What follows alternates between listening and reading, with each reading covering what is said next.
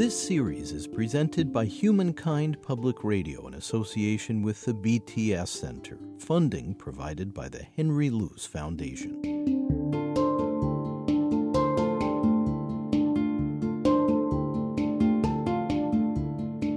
You're listening to the Spiritual Care Podcast. I'm David Freudberg. This time, caring for people at the end of life. You know, I'm privy to people's great secrets. I'm privy to people's great hopes and great dreams. People share with you their secrets on their deathbed. Yeah. Oh, absolutely. Things they wish they had done differently or been different or things that they cannot believe happened to them. And we don't have many opportunities in our society to hear those stories. And yet we all carry them.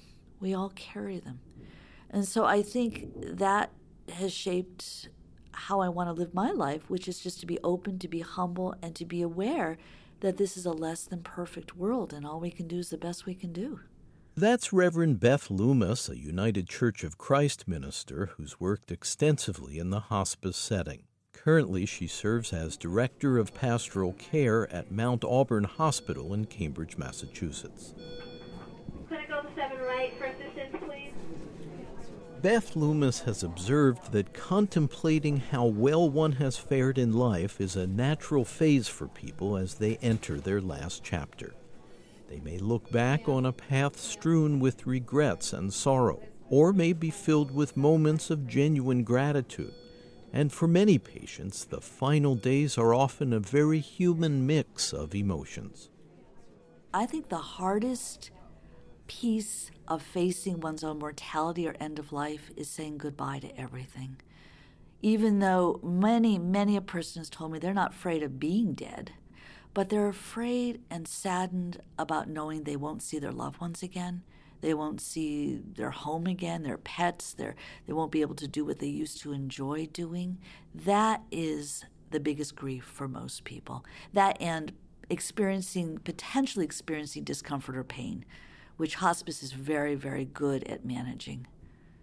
So, yeah, grief is a huge part of it.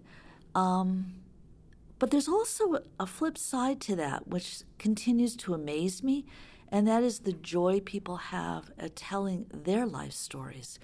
You know, sharing with somebody who has the time to hear about what was important to them, or who they missed, or their dreams that came true and their dreams that didn't come true. There's a lot of letting go that's also freeing for people. I can remember visiting a woman in our area, I won't name the town, who was at the end of her life, lived in a beautiful home, looked like she had a beautiful life. She had done an awful lot, but she had had a daughter who died in a car accident in high school. One of those got in the car with a wrong friend. This is the early 1970s and died. And even though she had her picture on the living room table, she almost never talked about her to anyone else. Her remaining family had had enough. They knew it was a big issue, but it had been many decades ago, and they didn't give her much time and space. And it was nothing more pleasant for her, if you can use that word, than telling me about her. What she was like as a child, the things that she loved to do, what she had hoped for her daughter in her life, where she might have been if she had continued to live, their vacation spots they used to go to. So it was, in some ways, that was a huge piece of grief that happened years ago, re-triggered by her own end of life, but there was a reconciliation and a freedom that came in her telling me about her daughter.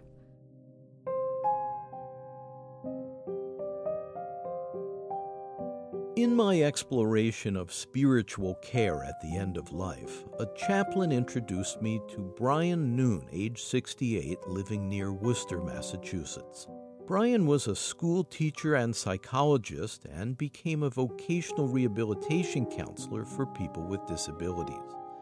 He was diagnosed with cancer of the esophagus, which metastasized to the intestines. When we met, Brian was confined to bed, his wife Rosalie looked on. He told me the doctors had said his prognosis is fatal.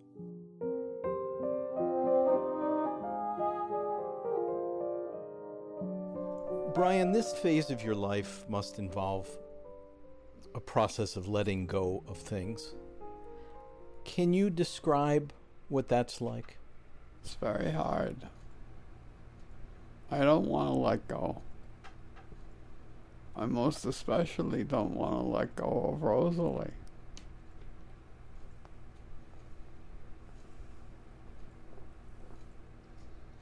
She's the most loving person I know. And naturally, I don't want to give that up. It'll happen one day, relatively soon.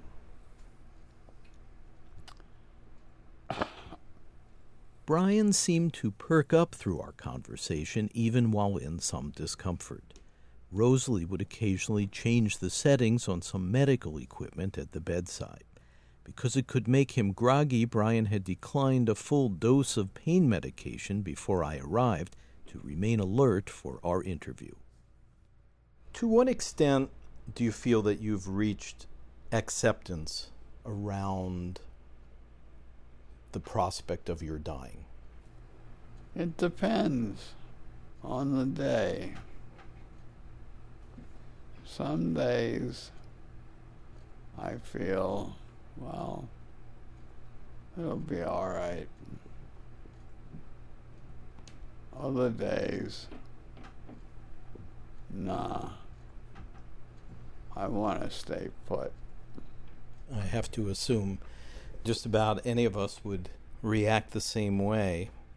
Are you in a process of grieving as you gradually let go? I'm trying to understand my life. That's the process I'm in.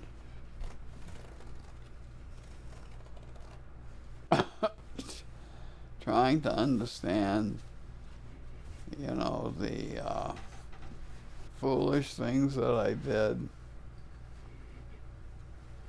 the lucky things that happened to me, the gifts that I was given, and the most wonderful woman I met. And I think all the other women that I chased a lot. I chased women who didn't want to be chased. And I chased women who wanted to be chased, but I didn't realize that I was given an invitation. Socially, I was pretty backward as far as that stuff was concerned for quite a while. That's all right, because Rosalie came along and taught me what it was like to be in a kind, loving relationship. Also present with us was Nancy Small, a Catholic oblate of the Benedictine sisters, now working as a hospice chaplain with VNA Care in Worcester. For those in our care, the patients in our care, spiritual distress often comes when they're looking back on their life. It's very natural at that point in life to start to look back on life and ask questions about what has my life meant. I remember being told once that everyone needs to know that their life has mattered, that their life has had meaning. So sometimes at that point, people are looking back and they're thinking about either things that they did not ever do, that they wish they had done. So unfulfilled dreams, perhaps. They're looking back and having regrets about something they did or did not do, and that's causing them spiritual distress. Sometimes the distress is the thought of leaving their loved ones, leaving behind those they love, and concerns about the well-being of their loved ones when they're no longer there. Sometimes they feel as if they're abandoning people that they love because they're sick and they're dying and they're not going to be able to be a part of the future, and they feel as if they're guilty in some way about that. Sometimes the spiritual distress comes when they're thinking about the fear of dying. So, for example, it's not unusual for people to be fearful about what the dying process is going to be like. Will there be pain? Will I be able to be comfortable?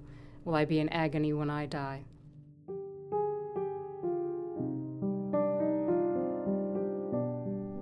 Dying happens to us all.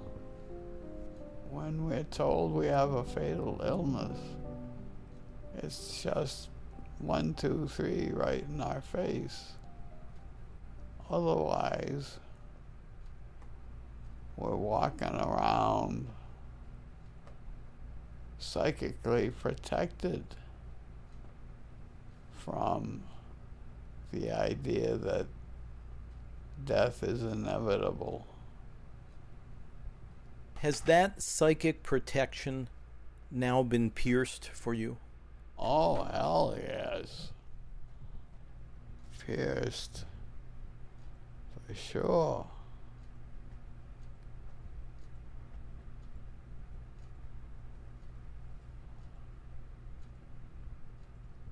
You know? Gonna happen. There are some nights when I go to bed, I think, is this the day I wake up dead?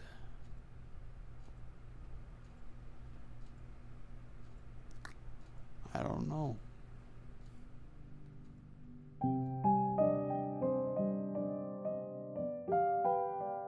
At first I was devastated, totally beyond devastation, when I found out about Brian's prognosis. And I guess it has taken me several months to let it settle. Rosalie Noon, Brian's wife. During this process, Brian's illness has brought me closer to God, very much so. At first, I was very angry with him, and I didn't want to go to church. I didn't want to have anything to do with prayer, nothing. And then I started saying, how am I going to get through this, Jesus? How am I going to get through this? Help me. Please help me. And I started to draw back in again. I started to draw back into my faith, back into my faith again. And then Nancy came, and our priest, Father Nally, came. But Nancy was very instrumental in helping me build the faith, talking to her talking to us. She had a way of drawing things out of you and making you understand and accept. And little by little, I started really to have a good faith. And now I know that Brian's going to go to heaven. I know it. As sure as you're sitting there and Nancy here, Brian there, I'm sure he's going to go to heaven. But I don't want him to suffer. I want him to go with dignity and in peace and happiness when he goes. 3 weeks after our interview, Brian Noon died peacefully at home with Rosalie by his side. Joys are flowing like a river, since the Comforter has come. He abides with us forever, makes the trusting heart his home. Blessed quietness, holy quietness, what assurance in my soul, on the stormy sea, speaking peace to me, how the billows cease to roll. Like the We're examining how people at the end of life receive spiritual support. You're listening to the Spiritual Care Podcast. I'm David Freudberg. To learn more and to access other episodes of this podcast, please visit spiritualcarepodcast.org. Blessed quietness, holy quietness, what assurance in my soul, on the stormy sea, speaking peace to me, how the billows cease to roll. Nancy Small, who resides with her husband in Worcester, Massachusetts, became drawn to hospice service while working as a campus chaplain at a Catholic college.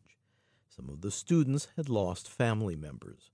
She found it was possible to enter a person's pain and grief with a pastoral presence at an especially meaningful time in their life. Nancy Small is also an author. Today I was with someone, and I took a time to just pull the caregiver aside and sit with her for a while. And as we did, she shed some of her own tears and talked about how difficult it is to watch her husband, who's been so strong all these years, now at a point where he is so weak and he can no longer stand. And her own, physical strength is feeling not enough to support him when he needs a little support. And it's just, she was able to shed some tears, and in that shedding of tears, there's a bit of release. So for her, she's able to cry a little bit in my presence. I offer her some comfort and some care. We shared some prayer time together. And then she takes a deep breath and she goes back to do it all over again for another day. So what's it like for you to be in the presence often of people who are going to break down? Well, there's an expression people say sometimes in hospice chaplaincy is don't flinch. So I think as chaplains, what we try to bring is our presence to people, and for them to know they are safe with us to express whatever emotion they need to express. Sometimes it's tears, sometimes it's anger. They just need to have to release some anger. They're so angry with God perhaps sometimes, angry at the illness that is taking their loved one from them, and they just need to release that anger in our presence. So there's always an intensity to it, but the grace for me always comes when I'm with someone and can simply be there, present to their pain, holding it with them and holding on so I can do that. That afterwards you just feel that release in them, that they are better for having had that time with you than they were the few moments before you started that time together. Are you praying in that moment when you're resisting perhaps the temptation to flinch? Indeed I am. I pray anytime before I start a visit. I ask as I'm going into the visit, I simply say, God, make me an instrument of your grace and your peace and your love. And I try in that moment. I am praying as I sit there often quietly as they're expressing what they need to express, holding the quiet space for them, the sacred space. I am praying. I'm praying for them. I'm praying that God be present to them in this pain, to reach them in those areas that I cannot reach. And if they're open to it, I will often say a prayer in their presence, and that often helps to bring them comfort as well. Chaplains are not the only caregivers who may notice the spiritual needs of patients, which can become poignant at the end of life. Social workers and members of the medical team are often sensitive to this dimension. Physician Joel Bauman, who also works with VNA Care, treats the elderly and specializes in hospice care and in pain relief. But he says that in medical school, doctors are not taught how to identify a patient's spiritual distress. There's no formal training. Is that a gap in medical education? I think so. This is always, there's so many gaps in medical education because we're trying to train this rounded professional, and yet there's so many specific medicine-oriented tasks and skills that need to be drilled into students to turn them into competent physicians once they're released into the world. It's interesting. I was just thinking about this the other day. The common experience when people are given challenging news, and that in itself is a skill set, how to give challenging or difficult news to a patient, especially a new illness diagnosis or especially a bad new illness diagnosis. And then the patient responds, or the family member often may respond, what did he do to deserve this? That's a spiritual question. If there was a little bit of tutelage in how to receive and respond to a question like that, that might be one of those little seeds to plant in the clinician in training in picking up spiritual distress. To sensitize the caregiver, to be able to listen to that and process it and not be threatened by it? Not be threatened by it and not feel like they need to dismiss it, because I think that's a common scenario, that it's dismissed. So it's not, you didn't do anything, Mr. Jones. You just got colon cancer. But Mr. Jones thinks he may have. Or that's the little tip of some sense of regret that may have, in his mind, processed this sense that maybe I deserve this bad diagnosis. Or I'm angry at my God for getting this bad diagnosis. And do you see your role as validating the experience that people are having in that moment? I try to. I think I'm not trained as a spiritual provider, but I do feel like I can flesh out some of the emotional content that comes up in those moments.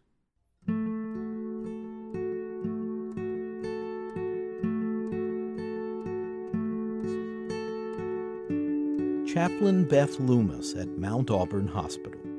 I've worked with people who have a very strong sense of life after death, and yet they feel as if they've done something in their life wherein they will be punished or perhaps not meet the glory of God in their faith system, and they're terrified. I have met other people who believe in a life after death, and they've felt they've lived a good enough life, they've done the best they can do, and they'll meet their loved ones again, and they're overjoyed. I have met people who feel this is it, there's nothing that happens after this, but they have been able to feel connected enough with others and with the universe and with their impact in their own little world that it's okay. That was my father's own case. He was an atheist, and he told me at the end of his life some time ago, he said, I'm just going to go back to where I came from. It's okay. And I've met others who have stated, I believed in an afterlife. I wish there were more because I'm not ready to say goodbye. So I think it has more to do with whether people feel that they've connected enough and they've had enough meaning and purpose in what they've done and enough impact that they can let go.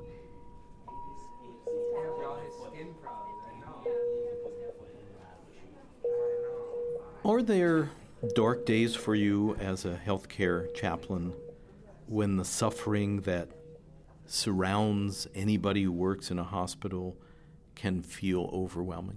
There are times when one can empathize greatly and cross that barrier from compassion into empathy. Just means one becomes quite emotionally involved.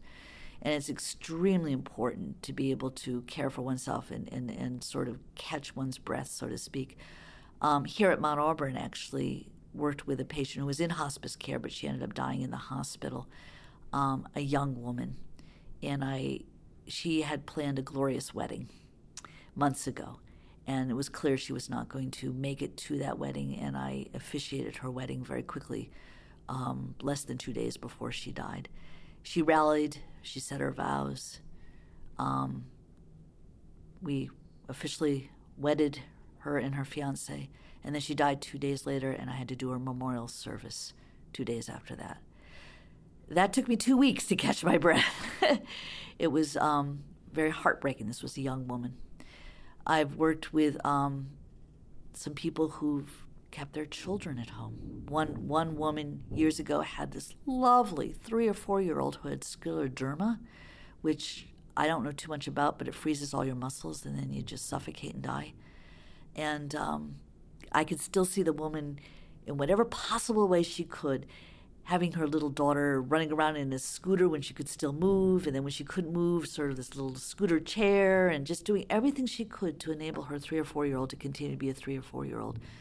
But yeah, when she died, I had to catch my breath for a couple weeks. So the big piece of being a chaplain is to be able to regulate your own emotional impact. If we lost that impact, there's something wrong with us. But if we indulge it or don't catch our breath, that's just what teamwork is all about, enabling somebody else to go in and work with the next patient so you can catch your breath. So is that a constant balancing act for you? Constant. Because you're drawn to this work out of a strong drive of compassion for others. Right. At the same time, that could be a two-edged sword. It absolutely can be. Life is rough. It's rough around the edges, and things happen to people that are incredibly painful. On the other hand, if we can be with them and take off some of those rough edges, that's what we believe in. That's what makes the difference. It does take the edge off.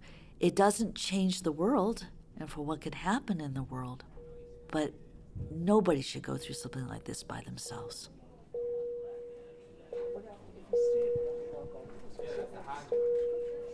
A chaplain comes into a setting only when a patient invites them. Yes. Is that correct? Yes. Certainly those who are inclined or to any spiritual path are often open to having a chaplain come into their lives. But there are also people who are wrestling or aren't quite sure what they believe and think they'd like to have a chaplain walk in the door anyways. I've had some of the most meaningful conversations with people who identify as either agnostic or atheist. And it's been, fascinating for me. One man I remember in particular who described himself as agnostic. He was one of the most spiritual people I ever met. And I said to him often, I said, nature is your cathedral. That is where you experience a sense of the sacred. And he was able to see that for him was where he felt grounded and drawn and supported in life, and the sense of what was sacred. Nancy Small, hospice chaplain with VNA Care in Worcester, Massachusetts. She accompanies patients as their lives draw to a close. It's a time when people often ruminate over the big existential questions. Brian Noon, who passed away while in her care. God is mystery. There is no way to prove that God exists philosophically. There's no way to prove that God does not exist philosophically. God is mystery.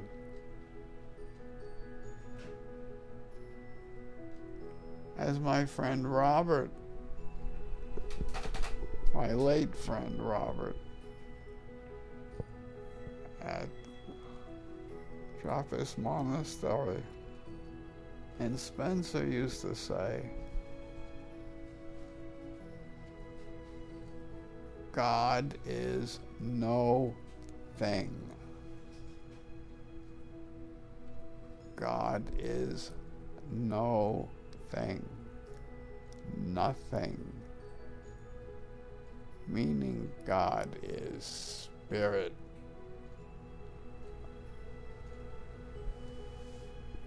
Just is. God is. That's all there is.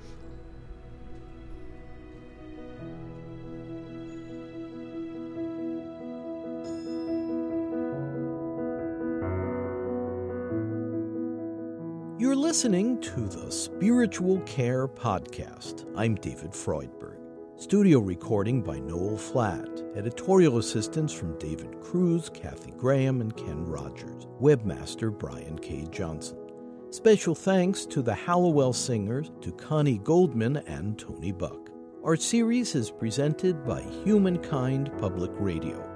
To learn more and to access our other podcasts, please visit spiritualcarepodcast.org. Thank you for listening.